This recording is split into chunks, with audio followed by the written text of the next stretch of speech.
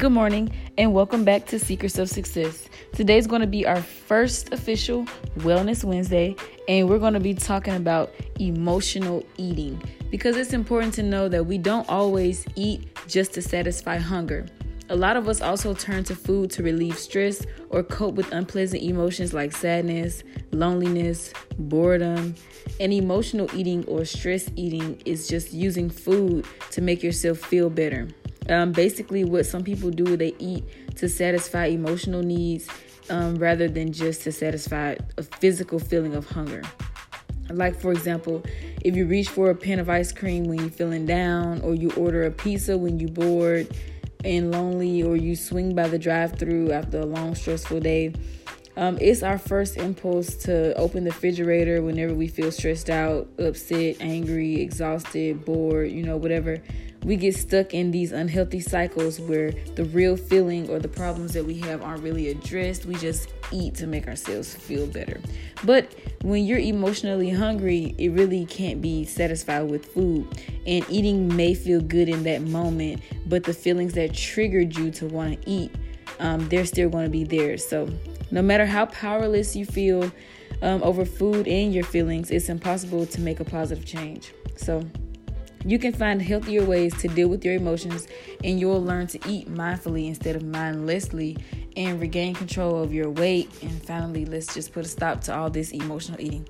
So before I start going into ways that you can tell the difference between eating when you're hungry and eating when you're emotional, I'll just ask a few questions that I want you to answer silently in your head as you listen. And the first question is, do you eat more when you're feeling stressed out? Take a second to think about that.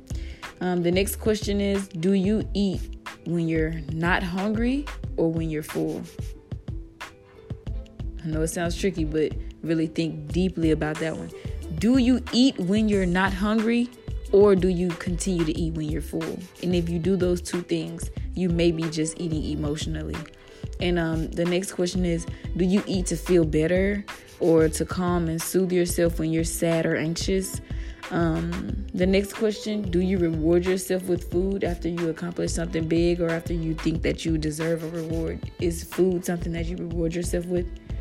And the next question and the last one, do you regularly eat until you just feel completely stuffed and like bloated, like you're about to bust out of your jeans? And if the answer to that question is yes too, you might be an emotional eater. So just please keep listening to this episode of Wellness Wednesdays, because I'm going to be talking about emotional eating and how to manage that. So the difference between emotional eating and physical eating is when you're emotionally hungry, it can be very powerful and it's easy to mistake it for being physically hungry. But there's like a few clues that you can think about to help you be able to differentiate between the emotional and the physical. So when you're eating emotionally, your hunger probably comes on suddenly and it just hits you in an instant and it feels overwhelming and urgent. But when you're physically hungry, it comes on more gradually, and the urge to eat, it doesn't feel as demanding for instant satisfaction. So if you all of a sudden feel the urge to eat and you haven't been hungry, then you might be just eating for an emotional reason. So just make sure you keep your eyes peeled for that. Emotional hunger, it also craves specific comfort foods. So when you're physically hungry, you could basically eat almost anything, and anything sounds good, including healthy stuff. But when you're eating emotionally, you probably just crave junk food or sugary snacks that provide instant rushes, and you feel like you need specifically that and nothing else will satisfy that hunger. So that may be something that's more tied to an emotion versus something that's tied to being physically hungry.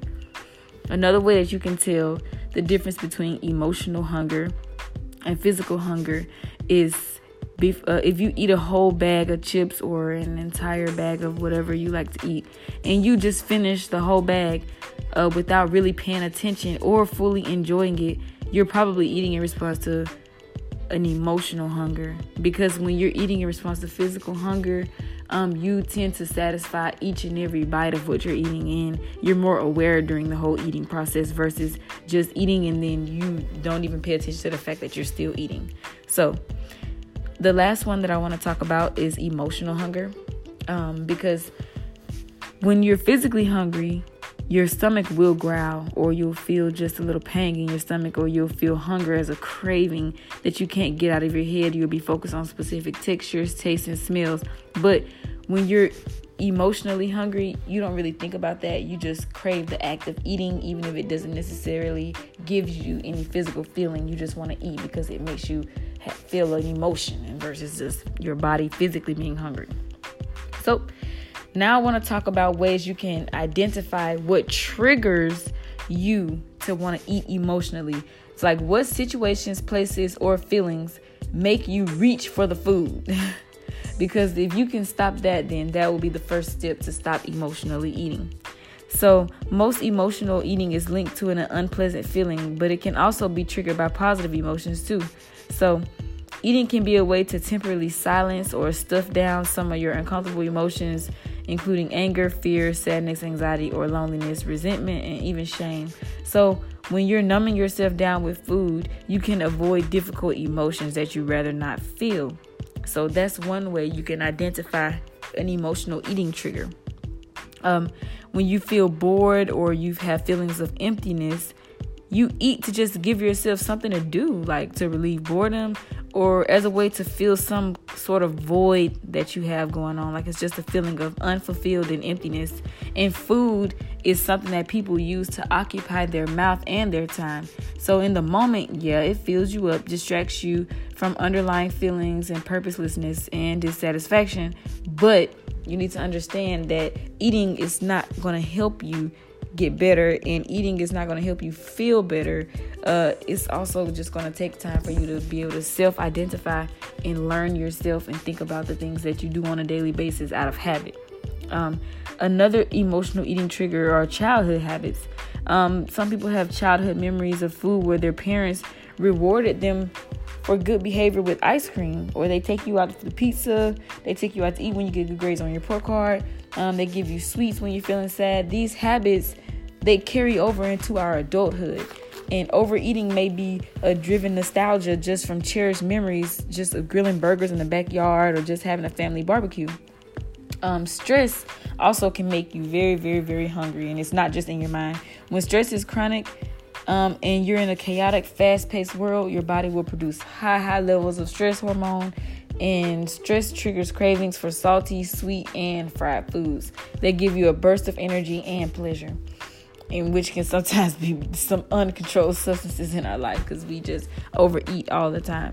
So I want to give you guys a few other ways that you can find like little easy ways you can feed your feelings.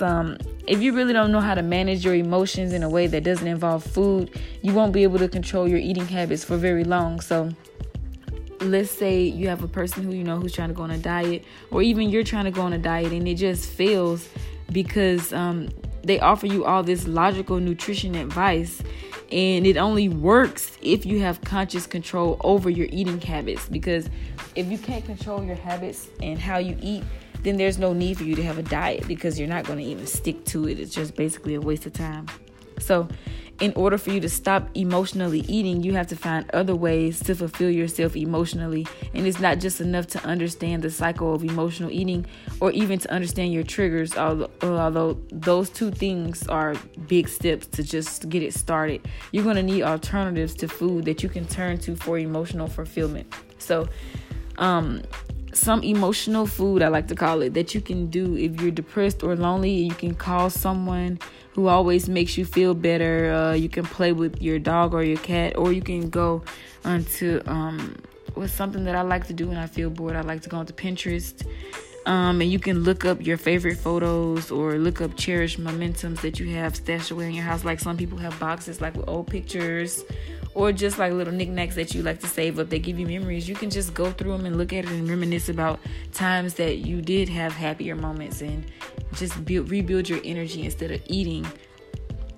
Another alternative to emotional eating if you're anxious is to expend your nerves energy by dancing to your favorite song, squeezing on a stress ball, or even just saying, you know what, I'm feeling very overwhelmed right now. I'm just about to Go outside and take one walk around the block where I live. You will be so surprised how just taking a walk around the block for 10 minutes can brighten your day and make you feel a little bit better when you're feeling anxious about things that are going on inside of your head. And if you're exhausted, you can treat yourself with a hot cup of tea, take a bath with some candles, wrap yourself in a warm, snuggly blanket and read a book or watch something that you're interested on YouTube. Those are little small things that you can do just to cure that emotional hunger that you crave instead of eating food. And if you're bored, it's always a good idea to read a book or watch a comedy show, explore outdoors, or just turn an activity that you enjoy, like playing basketball, making scrapbooks, or playing an instrument, and take that time when you feel emotionally hungry to do something that you like instead of just eating, because that's only going to temporarily solve your problem. And it's also important to practice mindful eating, so you develop some sort of awareness of your eating habits, and it allows you to pause between your triggering moments and your actions and think. And most emotional eaters feel powerless over their food cravings. So when the urge to eat hits them, they feel almost like unbearable tension, and it demands them to be fed like right now. So because you tried to resist in the past and you probably failed, it's easy to think that your willpower just isn't set up to make it. But the truth is that you have like more power over your cravings than you really think. So emotional eating tends to be something that's automatic and almost mindless. So before you even realize what you're doing, you're already eating something, and you can take that moment to pause and reflect when you're hit with a craving and give yourself the opportunity to make a different decision. So one thing that I want to give you is a 5-minute rule. Basically, if you feel an instant crave to eat something, just put it off for 5 minutes. And don't tell yourself you can't give into the craving. And remember, while you're waiting, just check in with yourself. Like, how am I feeling? What's going on with me emotionally? Am I eating this just because I'm feeling some type of way? Or am I eating this because I'm actually hungry? So even if you do end up eating whatever you want, you'll have a better understanding of why you did it. And this can help set you up for different responses from time to time. And another thing that we have to learn how to do is to accept the feelings that we have, even the bad ones too. So while it may seem that the core problem that you're having is no power over food, emotional eating actually stems from feeling powerless over your emotions. You don't feel capable of dealing with your feelings head on, so you just avoid them with food. And allowing yourself to feel uncomfortable emotions can be a really scary thing. So it's okay to be fearful that once you open that door to understanding your emotions, you won't be able to shut it. Because the truth is that when we don't obsess or suppress our emotions, even the most painful and difficult feelings, they subside relatively quick. So they go away very fast, and you don't have to lose your power to control your attention. And in order to do this, you just have to be more mindful when you're eating and why you're eating. And not only that, but being mindful of when you get full, so that way you can know when you've had enough. So thanks for tuning in on Wellness Wednesdays. Every Wednesday I'll be coming to show you guys, or rather I say tell you guys, a few tips on how to maintain your wellness and how to just be healthy so you can be successful in everything that you do. And this is another episode of Secrets to Success. Thanks for listening, and I'll see you guys again next episode.